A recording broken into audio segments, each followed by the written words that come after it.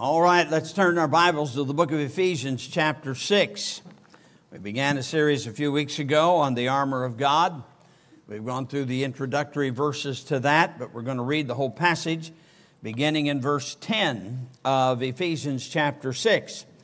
Finally, my brethren, be strong in the Lord and in the power of his might. Put on the whole armor of God, that ye may be able to stand against the wiles of the devil. For we wrestle not against flesh and blood, but against principalities, against powers, against the rulers of the darkness of this world, against spiritual wickedness in high places. Wherefore take unto you the whole armor of God, that you may be able to withstand in the evil day, and having done all, to stand. Stand therefore, having your loins girt about with truth, and having on the breastplate of righteousness, and your feet shod with the preparation of the gospel of peace. Above all, taking the shield of faith, wherewith ye shall be able to quench all the fiery darts of the wicked, and take the helmet of salvation and the sword of the Spirit, which is the word of God, praying always with all prayer and supplication in the Spirit, and watching thereunto with all perseverance and supplication for all saints. We're going to be dealing with the first article here in the armor of God, and that is our loins being girt about with truth. Let's pray. Father, we come to you now in the name of the Lord Jesus, and I beg you again tonight for the filling of the Holy Spirit. God, may we listen on purpose and allow the Spirit of God to use the Word of God to change our thinking to be like your thinking. Father, I do pray you'd have your way in our lives, and we'll thank you for it. In Jesus' name, amen.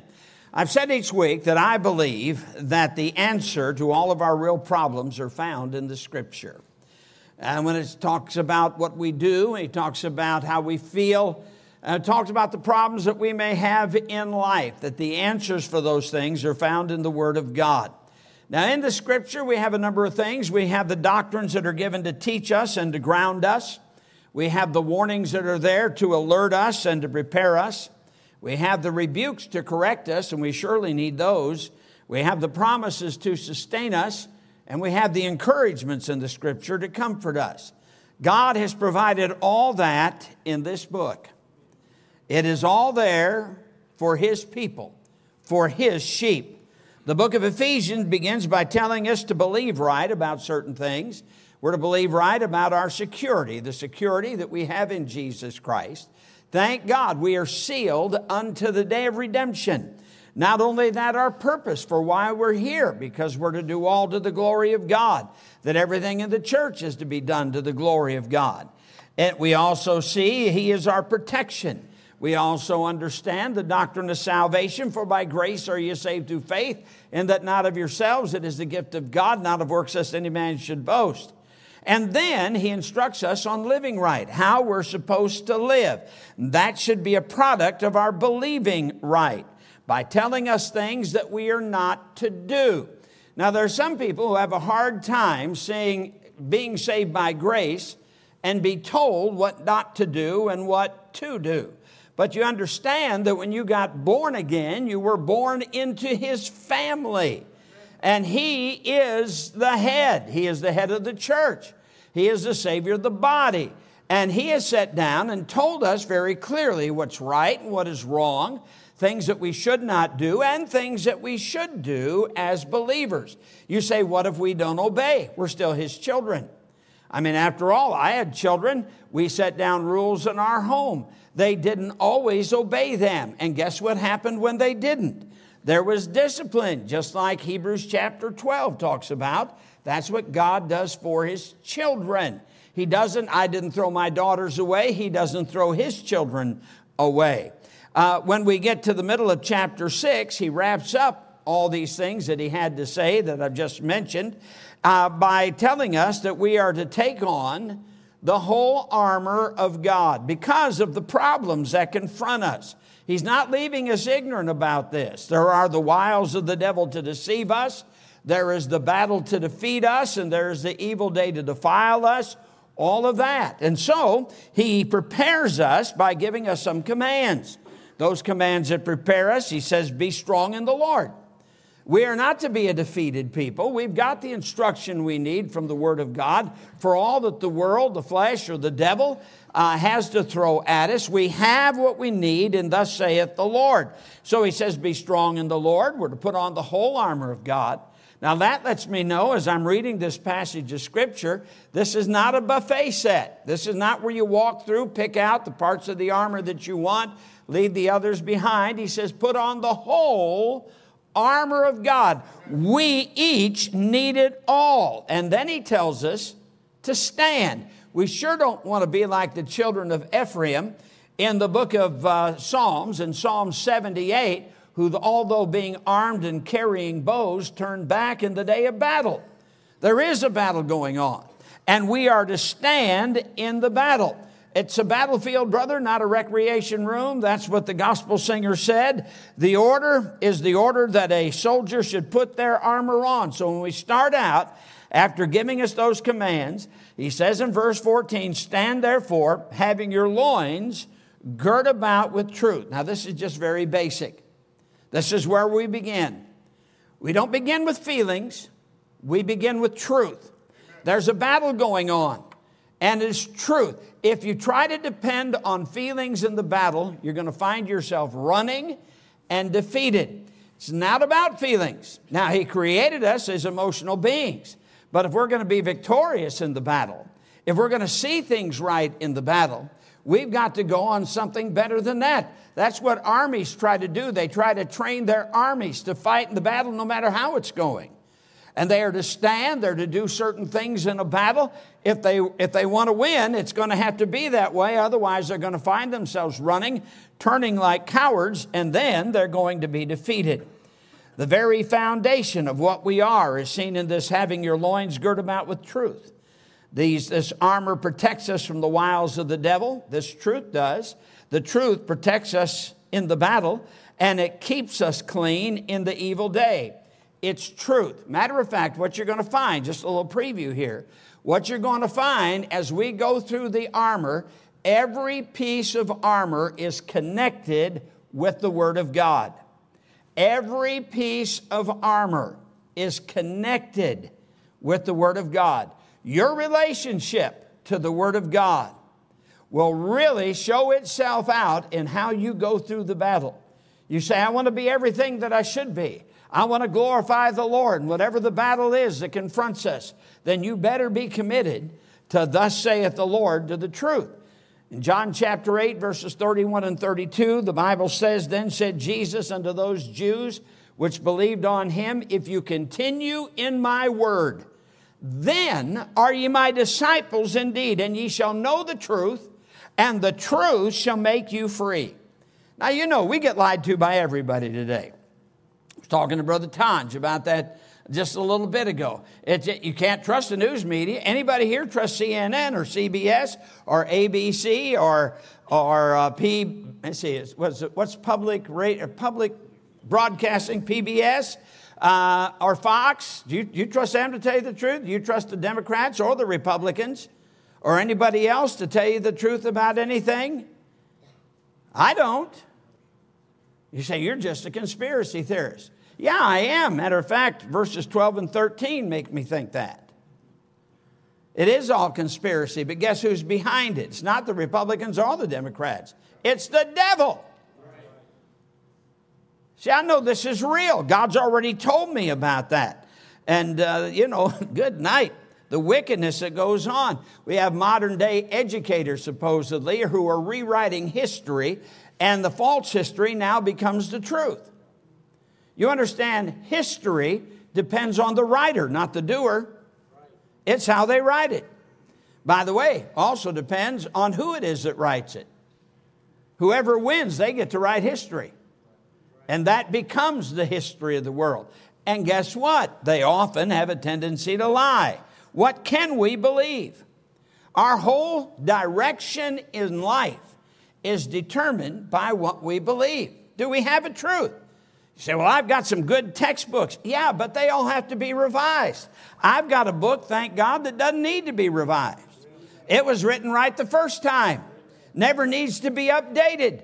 It's true from beginning to end. I've got the truth. To get anything else would be receiving a lie. Just like you take a pure glass of water, put a dash of poison in it, you don't have a glass of water anymore. You've got a whole glass of poison. What we want is the truth, and we have that in the Word of God. What is your attitude toward it? According to Ephesians 4:14, He has given us prophets, apostles, prophets, evangelists, pastors, teachers, for the perfecting of the saints. Why? That we not be blown about by every wind of doctrine. I mean, we've got a place where we can know that we can stand. That's the truth.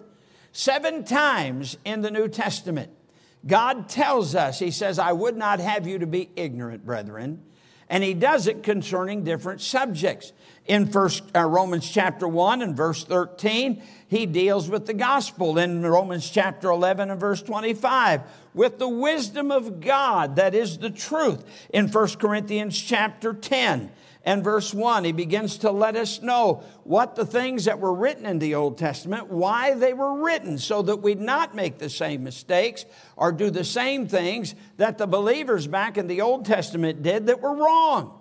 He recorded those things for us, for our learning, for our help today. And then in chapter 12, so that we would know the gifts and use the gifts correctly. He says, I would not have you to be ignorant, brethren, concerning spiritual gifts. In 2 Corinthians chapter 1 and verse 8, He said, I would not have you to be ignorant concerning our tribulations. The trials that come on us. He says they're for your benefit. God's working something. Or in 1 Thessalonians chapter 4, He deals with those who've already died and gone on to glory. I would not have you to be ignorant, brethren, concerning them which are asleep. In 2 Peter chapter 3 and verse 8, He's dealing with the last days. I would not have you to be ignorant, brethren, concerning those last days. You see, God didn't write these things to conceal things from us. He did not write these things for only a few believers to come up with the secret things of God. It worries me when people think they have found the secret things of God. The secret things belong unto the Lord our God, but the things which are revealed belong unto us and to our children forever, that we may do all the words of this law.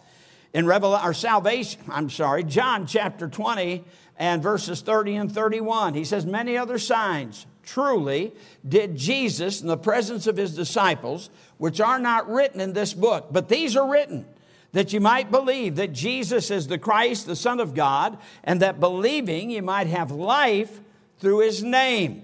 John did not record everything that Jesus did. Everything that John put in his book is so that we would believe right about Jesus, and believing right about Jesus, we would have eternal life. What a great purpose. He tells us what it's about. And you go to 1 John chapter 5, verse 13. He says, these things have I written unto you that believe on the name of the Son of God, that you may know that you have eternal life. Somebody comes along and they say, preacher, I don't feel saved. I don't care. What does that even mean? You don't feel saved. Show me anywhere in the Scripture where it tells you how you got to feel if you're saved. You don't find a verse that says you got to cry, you got to laugh, you got to weep, you got to shout. You don't find a verse that says you got to do that. Any of that. He says, I've written this book so that you may know. What does the book say? Does the book say you're saved? And it makes it very plain. He that believeth on the Son hath everlasting life. He that believeth not the Son shall not see life, but the wrath of God abideth on him. Have you believed on the Son? Have you taken the Son as your Savior? Are you trusting in Him alone? And you see, we are to be grounded in this truth. The armor begins with truth. Let your loins be girt about with truth. Jesus said in John 17:17, thy word, speaking to the Father, thy word is truth. In 2 Corinthians 6:7, the Scripture says, by the word of truth, by the power of God, by the armor of righteousness on the right hand and on the left. Earlier on in the book of Ephesians, chapter 1 and verse 13, that you heard the word of truth, the gospel of your salvation. Colossians 1:5, in the word of the truth of the gospel. 1 Thessalonians 2:13, ye received the word of God, which ye heard of us. Ye received it not as the word of men, but as it is in truth, the Word of God. It does make a difference what you believe about salvation. You either believe right about salvation or you're lost. But in order to believe right about salvation, you've got to believe right about who God is. You've got to believe right about who Jesus is. Just because somebody calls their God Jesus doesn't mean that He is Jesus. You understand that? Even when Aaron made the molten calf there in Exodus chapter 32, he said, Israel, these be your gods. And then he declared the next day would be a feast to Jehovah. Those gods weren't Jehovah. Those were false gods. He may have called them by a good Bible name for God, but he was calling idols God. That's blasphemy. You understand? You've got to believe right about God. You've got to believe right about Jesus Christ. You've got to believe right. Hey, He wants us to believe right about the second coming. He wants us to believe right about judgment. He wants us to believe right about separation. He wants us to believe. I didn't get any grunt. I didn't even get a grunt over that separation thing. Now think about it for a moment. There's believing right. Separation has nothing to do with how you feel. It has to do with thus saith the Lord. Take what God said. Well, but my culture, your culture's wicked. My culture's wicked. My culture's been murdering babies at the rate of over 1 million a year for the last 50 years and doing it legally. I live in a wicked culture. I'm not going to allow the culture of the United States of America today to tell me whether or not the Bible is right. The Bible is right. The culture is wrong. It does make a difference what you believe. I'm not seeking for a new truth.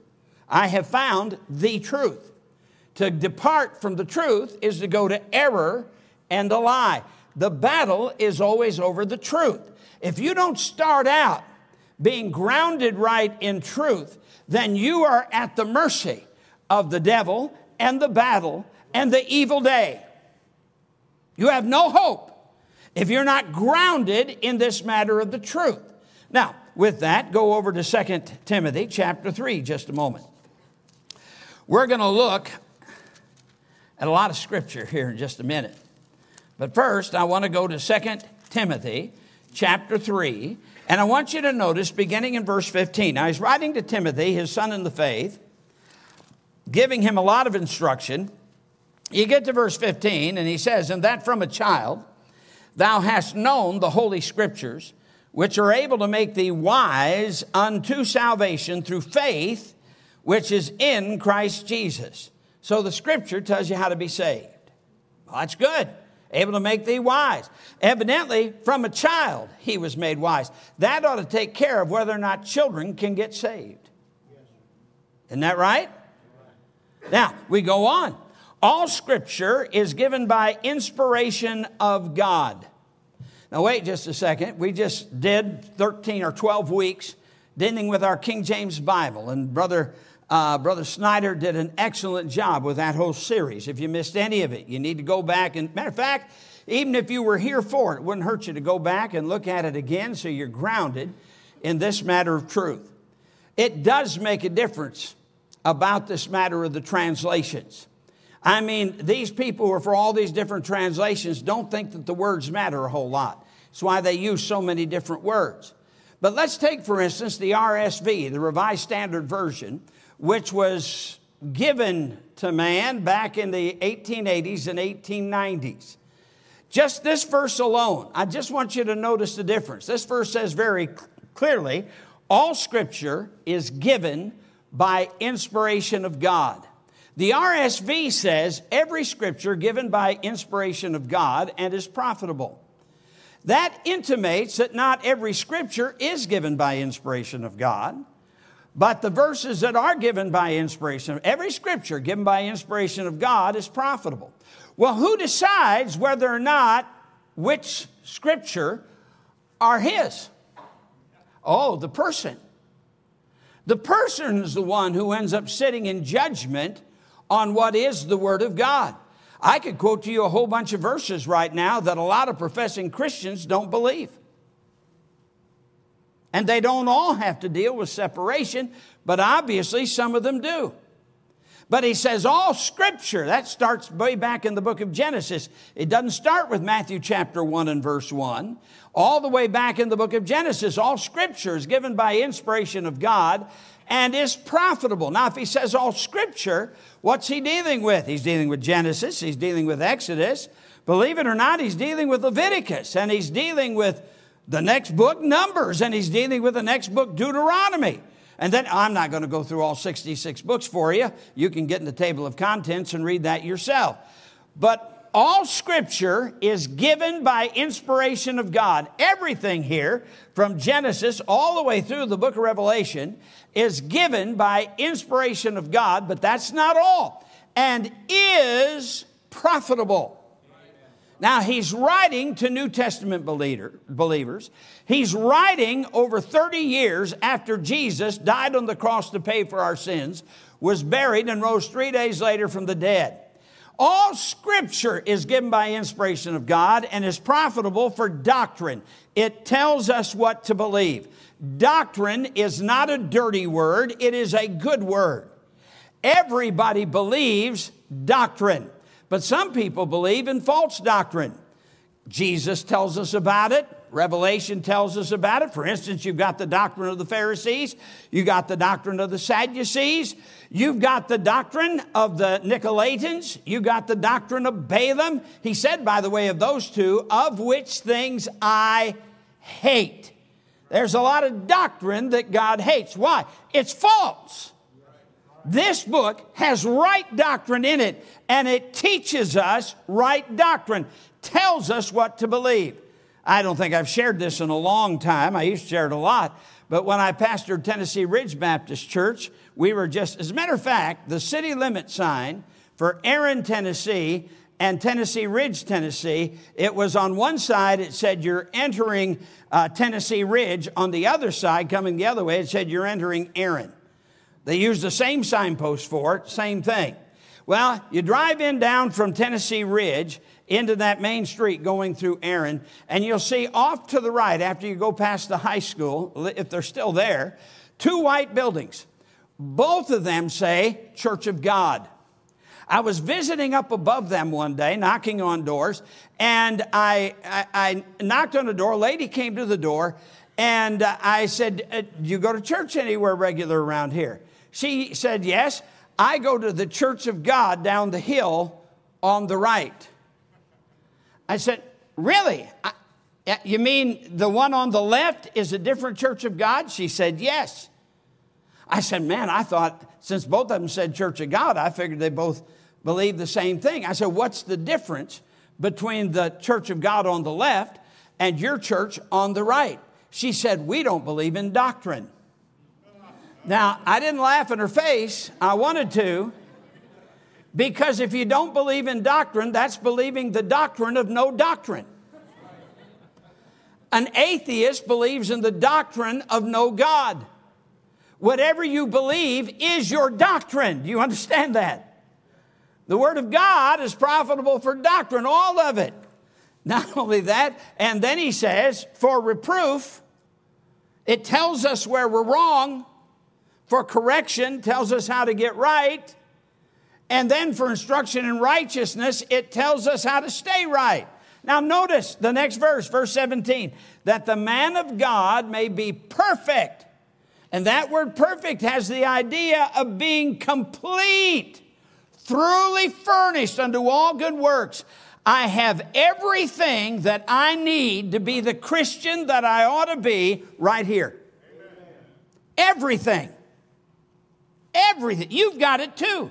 If you've got a Bible like this, you've got everything that you need. And he tells you, first of all, starting out there in verse, well, let's see, let me get back to Ephesians chapter 6 and verse 14. Stand therefore, having your loins girt about with truth. Now, the Scripture says an awful lot about God's book. Let's just take a look at a number of verses. We'll do this quickly, so keep up. Go over to Psalm 19. Psalm 19. We're going to read a lot of verses. By the way, I could quadruple the number of verses we're using that basically say the same things, the verses that I'm going to read. There are hundreds and hundreds of verses that deal with God's truth. But notice verse 7 of Psalm 19. The law of the Lord is what? It's perfect. As a matter of fact, in Revelation, or not Revelation, but Romans chapter 7, he tells us that the law is good and that the law is holy. But we go on. The law of the Lord is perfect, converting the soul. The testimony of the Lord is sure, making wise the simple. The statutes of the Lord are right, rejoicing the heart. The commandment of the Lord is pure, enlightening the eyes. The fear of the Lord is clean, enduring forever. The judgments of the Lord are true and righteous altogether. More to be desired are they than gold, yea, than much fine gold, sweeter also than the honey and the honeycomb. Moreover, by them is thy servant warned. And in keeping of them, there is great reward. You see, there's not just a blessing in having the Bible, but it is obeying the Bible, living the Bible, where you get the blessings that he's talking about here. We continue on. Go over to Psalm 33. 33, notice verses 4 and 6. 33, verse 4. For the word of the Lord is right, and all his works are done in truth. Look at verse 6. By the word of the Lord were the heavens made, and all the host of them by the breath of his mouth. Now go over to Psalm 119. There's a lot of verses in here that we could quote in between where I just told you. But in Psalm 119, we could read the entire psalm. Do you realize in Psalm 119, out of all the verses that are in this one psalm, there are 176 verses, only 3 of them do not make some reference to the Word of God. The Word of God is called the law. The Word of God is called statutes. It's called precepts. And as we read through, you'll see some other terms, judgments. You'll see other terms that God uses referring to his word in this psalm. But we're just going to go through a few of the verses. For instance, look at verse 4. In verse 4, thou hast commanded us to keep thy precepts diligently. Go down to verse 9. Wherewithal shall a young man cleanse his way? By taking heed thereto, according to thy word. I love the psalmist's statement in the next verse. With my whole heart have I sought thee. O let me not wander from thy commandments. Go to verse 43. 43. He says, and take not the word of truth utterly out of my mouth, for I have hoped in thy judgments. Verse 45. Now look at this. This is a powerful verse. I will walk at liberty, for I seek thy precepts.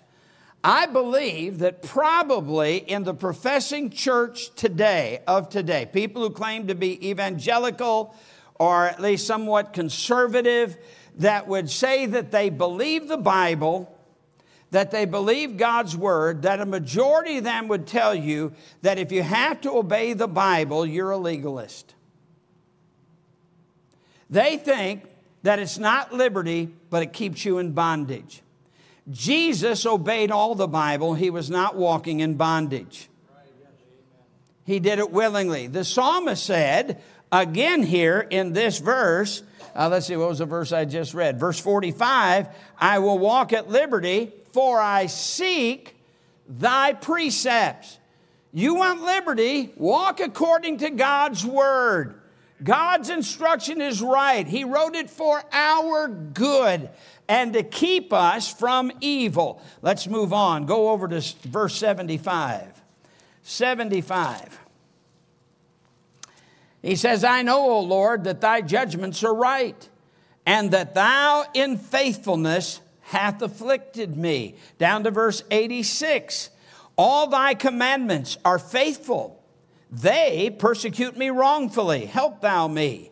You go over to verse 89. Forever, O Lord, thy word is settled in heaven. Go down to 104. Through thy precepts I get understanding. Therefore I hate every false way. The next verse, thy word is a lamp unto my feet and a light unto thy path.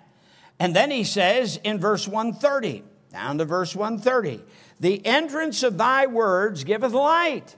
It giveth understanding unto the simple. 142. In 142, he says, thy righteousness is an everlasting righteousness, and thy law is the truth. Verse 144, the righteousness of thy testimonies is everlasting. Give me understanding, and I shall live. 151, thou art near, O Lord, and all thy commandments are truth. You go down to 160, thy word is true from the beginning, and every one of thy righteous judgments endureth forever. Now, folks, that's either true or a lie. If that is a lie, then throw your Bible away. And if the book is a lie, then you can't put on the armor of God because you wouldn't have a clue what it is. You see, the book's either all true or it's not. It's either true or a lie. It claims to be true. Claims to be given by the Holy Spirit of God.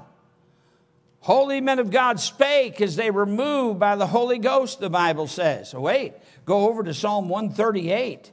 And I want you to notice verse 2 of Psalm 138. I will worship toward thy holy temple and praise thy name for thy loving kindness and for thy truth. For thou hast magnified thy word above all thy name. Now, hopefully, you would never think of cursing. You would never think of using the name of the Lord Jesus or the name of God the Father in vain. I mean, we have a commandment about that, don't we? And God means it. As a matter of fact, he even pronounced death upon those who did it. God would not hold them guiltless in the day of judgment. He says that he puts his word above his name. And I think I know what the reason is. Because your name is only as good as your word. If people can't trust your word, they're not going to think much of your name. You're going to keep going back to a used car salesman that lied to you and sold you junk when he told you it was good? It been worked on? Why? His name's no good. His name's no good because his word's no good. God's put his word above his name. See, either this is what it says it is or it's not. You've got to make a decision. In Proverbs chapter 30, verses 5 and 6, Scripture says, every word of God is pure. He is a shield unto them that put their trust in him. Add thou not unto his words, lest he reprove thee, and thou be found a liar. We're told in Isaiah 34 and verse 16, seek ye out the book of the Lord and read. You want to see truth, seek out the book of the Lord and read. Isaiah 40 and verse 8. The grass withereth, the flower fadeth, but the word of our God shall stand forever. Jeremiah chapter 23 and verse 29. Is not my word like as a fire, saith the Lord, and like a hammer that breaketh a rock in pieces? We get to the New Testament, Matthew 4:4. Jesus said, man shall not live by bread alone, but by every word that proceedeth out of the mouth of God. Funny thing about all these people that want you to go to any Bible but the King James Bible. They will tell you that you've got to have all these different translations in order to have the words of God. Well, where in any of those do you have the word of God? Well, they don't know. It's like God can't find his word, and God's not powerful enough to put it together someplace where the church can know what it is. Thank God we've got it. Go back and watch the videos that Brother Brian did so excellently. Turn over to Matthew chapter 5. Matthew chapter 5. Remember, have your loins girt about with truth. That's what he said. First piece of armor. You say, man, I want to be armored up going into this spiritual battle. I don't want to be defeated by the wiles of the devil. I don't want to be defeated by the battle. I don't want to be tainted defiled by the evil day. Then you start out right at the beginning. Have your loins covered with the word of truth. Notice in Matthew chapter 5, Sermon on the Mount, verse 17. Think not that I am come to destroy the law of the prophets. I am not come to destroy, but to what? That's a statement of Jesus. He didn't destroy any of it. He didn't destroy the book of Genesis or Exodus or Numbers or Leviticus or Deuteronomy. Notice he says, for verily I say unto you, till heaven and earth pass, one jot or one tittle shall in no wise pass from the law till all be fulfilled. Let me ask you, has all of it been fulfilled yet? It hasn't. There's still some things to be fulfilled. I mean, after all, we got the tribulation to take place. There's going to be the millennial kingdom. There's going to be the loosing of Satan after the 1,000-year reign of Christ. There's going to be the great white throne judgment. There's going to be the new heaven and the new earth. Guess what? His word's still good, according to Jesus. But he's not done. Look at what he says. Whosoever, therefore, shall break one of these least commandments and shall teach men so, he shall be called the least in the kingdom of heaven. But whosoever shall do and teach them, what? The least of the commandments. The same shall be called great in the kingdom of heaven. Now, whether you keep them or not, if you're saved, you're still going to heaven. Whether you keep his commands or not. Both of these groups that Jesus mentioned are going to the kingdom of God. They're going to heaven. So, we are not legalists, dear friend. We believe that God's children ought to obey the Scripture. When he talks about the foolish man, the wise man, at the end of the Sermon on the Mount, in Matthew chapter 7, verses 20 and 24, or 24 and 25, you find that the wise man is the man who heard the word of God and did it. The foolish man is the one who heard the word of God and didn't do it. The rock in that story is obedience. Obedience to God's word. The person that builds his house on the rock of obedience to God's word, that's the one that stands in the storms. Because both groups, the wise, the foolish, they both get storms in life. You want to be able to go through them? You want to make it through the wiles of the devil and through the battle and through the evil day and not be tainted? Guess what? You need this first piece of armor. Man, this is truth. This is vital, absolutely important. Hebrews 4:12, for the word of God is quick and powerful and sharper than any two-edged sword, piercing even to the dividing asunder of soul and spirit and of joints and marrow, and is a discerner of the thoughts and intents of the heart. In Philippians chapter 2, verse 16, holding forth the word of life, that I may rejoice in the day of Christ, that I have not run in vain, neither labored in vain. In Romans chapter 15 and verse 4, for whatsoever things were written aforetime were written for our learning, that we through patience and comfort of the Scripture might have hope. The Bible is true, and it is truth. It is God's truth.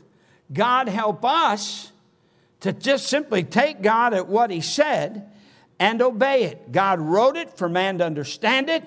It's not what it means to me. It's what it means to God. That's what counts. Don't be putting words into God's mouth. Take him for what he said. Now, what is it good for? According back to 2 Timothy chapter 3 and verse 17, that the man of God may be perfect. That's thoroughly furnished unto all good works. That means in doctrine. The word means teachings. We know from Scripture that there is true doctrine. There is false doctrine. So I need my loins girt about with truth so that I will believe right. Now, we've covered those verses over and over again. First, what happens, though, to people is first they begin by questioning whether the book means what it says. And it's not long after that they're questioning whether or not it means anything at all. Many modern believers want to use the word for comfort, but reject it for correction in living. And yet, the majority of the Scripture, the book tells us, Old Testament, New Testament, tells us how to be saved. Do you realize the majority of it tells us how to live? But you got to get saved before you can live pleasing to God. Because Romans 8:8 says, they that are in the flesh cannot please God. You can't please God until you get born again. You've got to have the spiritual life that comes from being born again. And we could go through the books and we go through the epistles. We find doctrinal teaching and then it tells us how to live over and over again. We find that through the epistles of the Apostle Paul. Tells us what to believe, then tells us how to live. What we're to do, what we're not to do. Even in Ephesians, if you look back in chapter 5. In chapter 5, he says in verse 1, we're to be followers of God as dear children. And we're to walk in love. And then in verse 3, but fornication and all uncleanness or covetousness, let it not be once named among you. The things he's talking about there are not to be named once among believers. Those things are not to have any part in our lives. He goes on to say, neither filthiness nor foolish talking nor jesting, which are not convenient, but rather giving of thanks. For this ye know, that no whoremonger nor unclean person or covetous man who is an idolater hath any inheritance of the kingdom of Christ and of God. And then he says, let no man deceive you. Well, if you are grounded in truth, he can't deceive you. This is why you've got to be grounded in the truth of God's word, having your loins girt about with truth. Now that leads us then to comfort and correction. God meant everything he said about salvation, and he meant it. He meant everything that he said about living just as much. Christians have wrong attitudes about the word. And what happens is, see, unfortunately, well, not so unfortunately, but preachers change in churches. Now, this church is an unusual church. It's been around for 40 years. It's had a total of 2 pastors. 40 years, 2 pastors. What a blessing. Now, I'm getting near the end of my run. I know heaven's getting closer and closer all the time. So I'm getting close to the end of my part. Who you call as a pastor is going to be different about some things. Now, there are some things we can be different, and it doesn't matter. But when it comes to thus saith the Lord, another pastor can destroy the work. By the way, unfortunately, sometimes the man, while he's there, changes. What are you going to stand for? You see, you need something more permanent to believe than Brother Allison, or more permanent to believe than Brother Stark. What you have more permanent to believe is the Word of God. It doesn't change.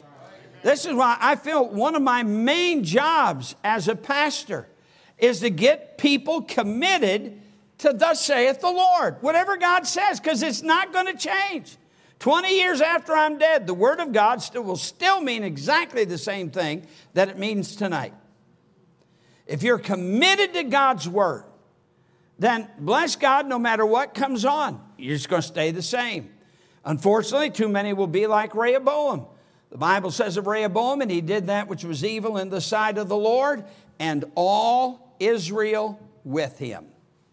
It always shocks a pastor when a new pastor comes in, and so he's got some new ways. Now, methodology is one thing, but he ends up changing standards and everything else. And you're thinking, well, the Bible didn't change.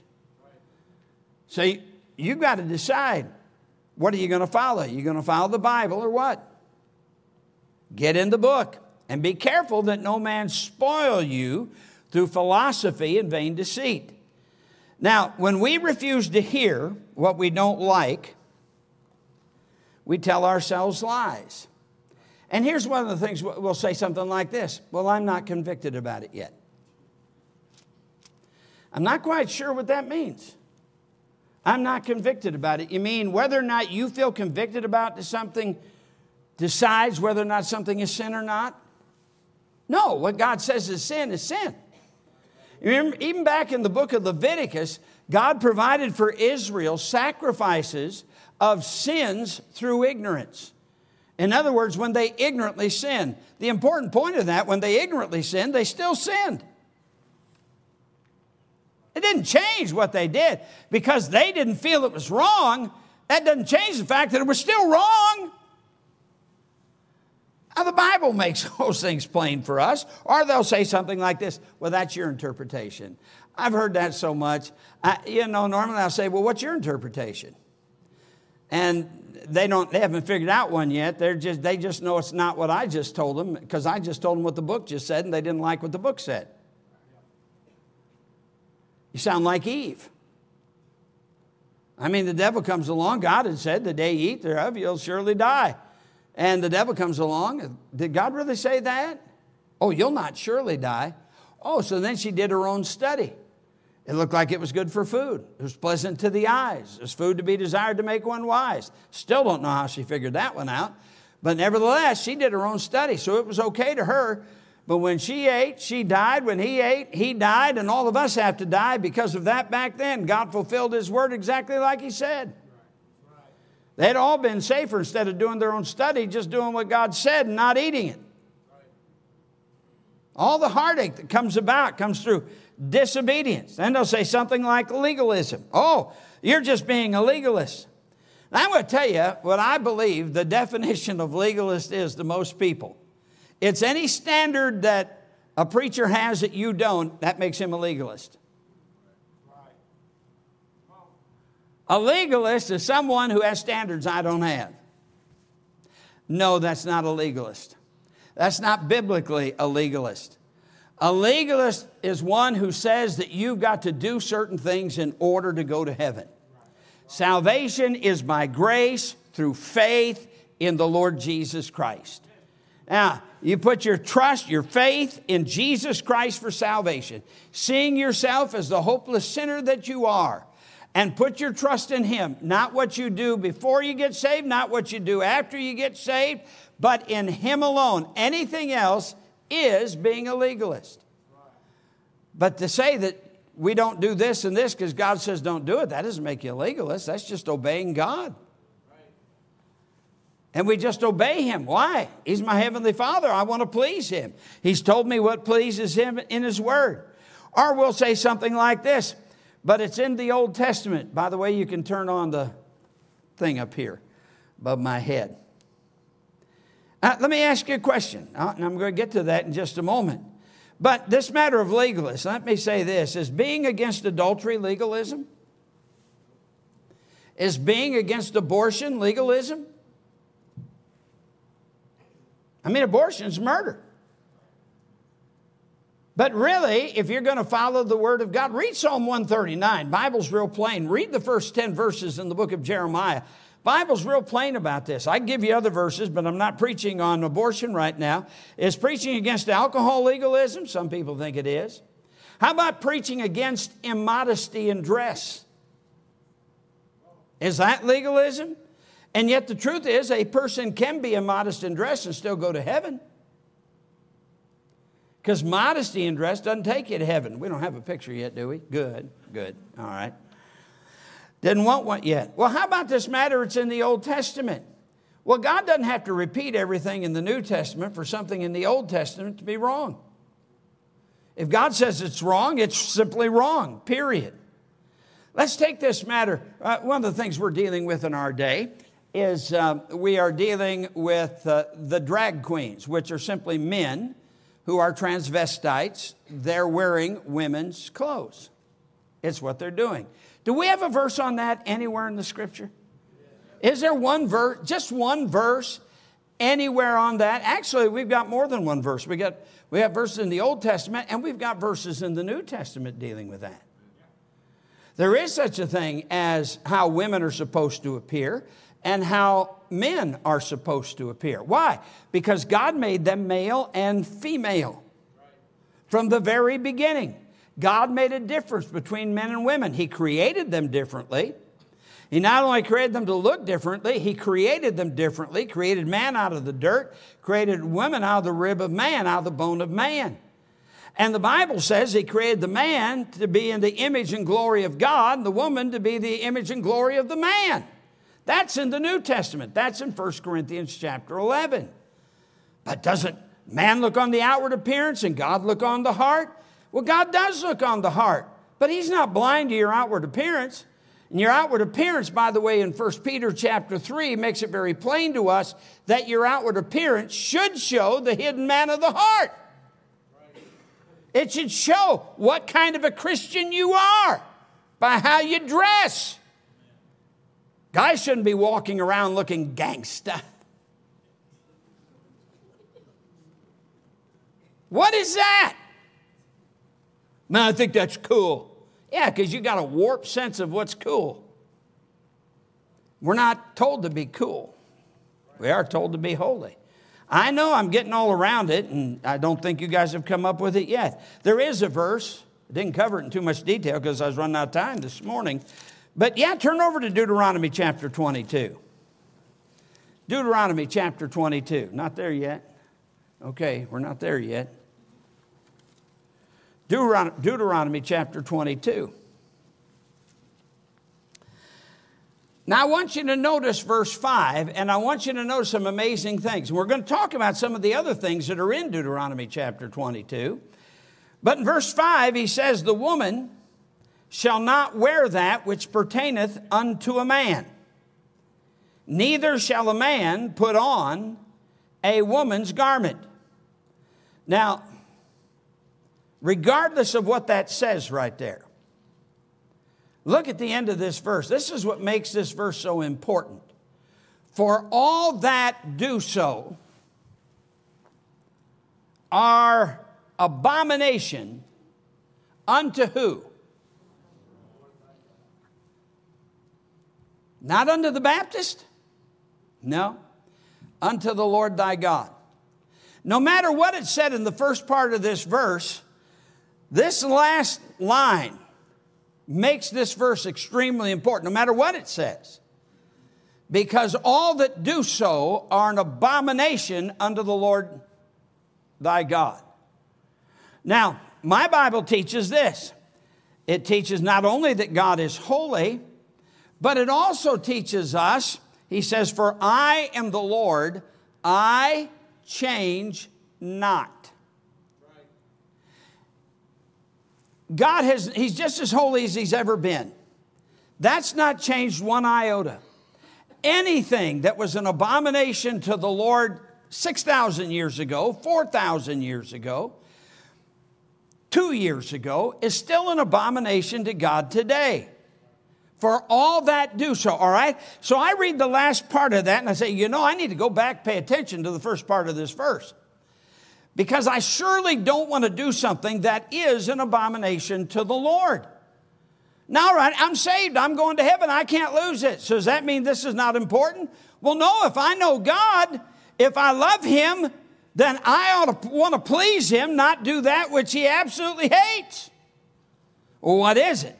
He says, the woman shall not wear that which pertaineth unto a man, neither shall a man put on a woman's garment, for all that do so are abomination unto the Lord thy God. Wow. So cross-dressing here does not have the approval of God. Not only doesn't have his approval, but it is so abhorrent to God that all that do so are an abomination to the Lord thy God. I know of one preacher that got up and he said, I almost had the assistant pastor come in the back door dressed in a dress. And everybody laughed. Everybody knew how embarrassed that he would be. Another preacher heard that. And I heard the tape of that man's message. Because while he was preaching on this verse, he actually had one of his assistant pastors come in the back door in a dress. Now, I don't know what he was thinking, but it's still an abomination. And even if I had assistant pastors who would do it, I wouldn't let them. And I don't think I have one that would do it, but you understand. Because it doesn't change this verse one bit. Now somebody says, well, what about that next verse? If a bird's nest chance to be before thee in the way of in any tree or on the ground, whether they be young ones or eggs, and the dam sitting upon the young or upon the eggs, thou shalt not take the dam with the young. Okay. He goes on, but thou shalt in any wise let the dam go, and take the young to thee, that it may be well with thee, and that thou mayest prolong thy days. Is there any place where he said that if you disobey that, it's an abomination to the Lord? He doesn't say that about that, does he? He tells us later on that they were not to plow. For instance, down here in verse 10, he says, thou shalt not plow with an ox and an ass together. Thou shalt not wear a garment of divers sorts, as of woolen and linen together. All right, that's what he told Israel. But did he say that that was an abomination to the Lord? No, he didn't. Now, those things are not an abomination to God. We're not dealing with the matter of sin there, but definitely in Deuteronomy 22 and verse 5, we are. Now, go ahead and show the picture. This is from November 17th, 1988, edition of USA Today. Right here is the article. And it's rather lengthy. It goes on to another page. What's interesting about that, you've got two very famous people in America. One is Oprah Winfrey. The other was Phil Donahue. Now, he hasn't been on the TV for quite some time, so I'm sure there's a number of the younger set who wouldn't know who that man is. But he was a famous talk show host. Now, what had happened back in 1988, you'll notice the headline at the top is, What'll TV Do Next? Those pictures are shocking. Well, they were in 1988. They were shocking. And yet, I doubt even in 1988 that anyone would have had a lot of problem with Oprah in her size 10 jeans. But USA Today was absolutely astounded. They have an article about men's skirts. Matter of fact, in a section of the Parade magazine that was out of Detroit, Michigan, they had a whole story they did of men in skirts. Men working construction jobs in skirts, using that big jackhammer in skirts. So it says down below, you may not be able to read at the bottom, Oprah puts on her size 10 jeans. Phil trots out his red skirt. Now, that's a shocking picture. Shocking picture. Why? What made it so shocking in 1988? I mean, hey, this is long after the hippie revolution of the 1960s. What makes that picture so shocking to just regular Americans? What made it shocking? Come on, don't be bashful. Someone offer. Phil Donahue's in a skirt. Isn't that, what's he doing? He's cross-dressing. That's what he's doing. What is she doing? Oh, same thing. Now, one of the uproars that we have in our country today is that the fact that a number of these leftists have put men dressing up like women in public schools to teach kindergartners. It's an abomination. It's wicked. It's ungodly. But we've been putting women in the classroom teaching kindergartners dressed like that for years. Why is it suddenly wrong that men are doing it? I would just like somebody to give me an honest answer. What makes the one okay and the other one all right? Not Scripture. Yeah, that's the thing. It's always been wrong. That shows you how decadent our society has become and that our churches have become, because any pastor in even most of our independent Baptist churches that gets up to even suggest that men or women wearing men's clothing is wrong, kick him out.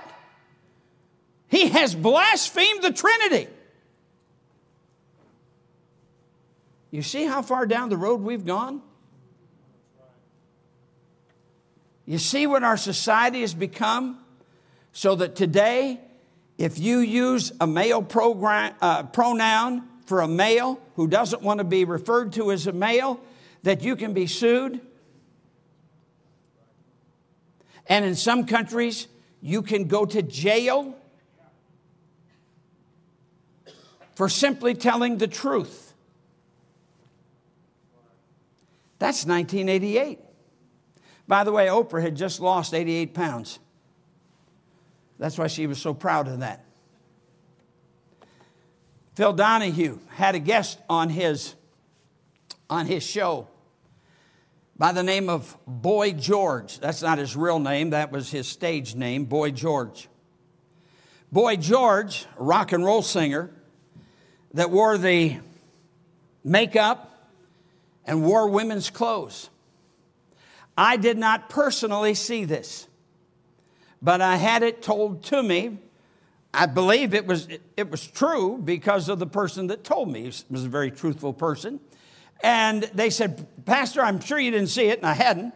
Boy George was on the Phil Donahue show, and Phil Donahue was taking calls.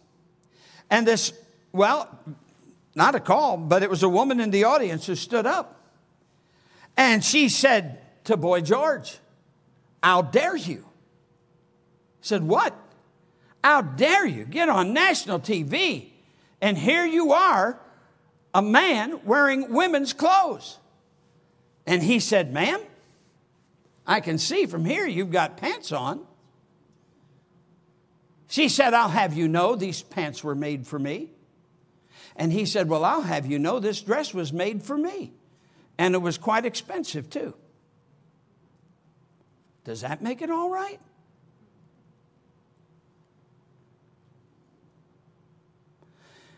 Now, I didn't preach on pants tonight. I preached on truth. Having your loins girt about with truth. You can take it off the screen. But I guarantee you people will be talking tonight. I guarantee you there'll be some internet comments tonight. I guarantee you. How dare you suggest such a thing? Hey, I'm not suggesting it's being done every day. Absolutely astounding. And even though God says what he says about it in the word of truth. Oh, I don't like that verse. We're above God. We get to edit God's word and cut it out. No, we don't get that privilege. Having your loins girt about with truth. Now, if we're going to be victorious in the battle, it's not about pants, it's about truth. It's not about dresses, it's about truth. I could have gone into the dating thing. It's good for a man not to touch a woman, nevertheless to avoid fornication. Let every man have his own wife. That's truth. It's just truth. What does it say? It's just truth. But those things get people so hot. They get people so angry. But it's truth. I'll tell you what, I don't want to be getting mad at God's word. I'm going to stand before him one day. I would like to stand up saying amen to God's word. If you're going to throw out that verse, you might as well throw out your whole Bible. Not that the Bible hinges on that word, but what makes you God over God? Truth. We say, yeah, man, devil, he's slick. There are the wiles of the devil to deceive us. There's the battle to defeat us. And there's the evil day, and it is an evil day to defile us. Therefore, I need to put on the whole armor of God, and it begins. Have your loins covered about with truth. Let's pray. Father, we come to you in Jesus' name. Help us to understand what this means if we're going to take the armor of God, beginning and literally ending with truth. We don't have the right to pick and choose. It's either true or it's not. So, Lord, I pray that you'd help us to be surrendered to our great God, who, even though we were sinners deserving hell and to burn for eternity, has given us salvation through our Lord Jesus Christ. Now may we desire to please him in all things. In Jesus' name we pray, amen.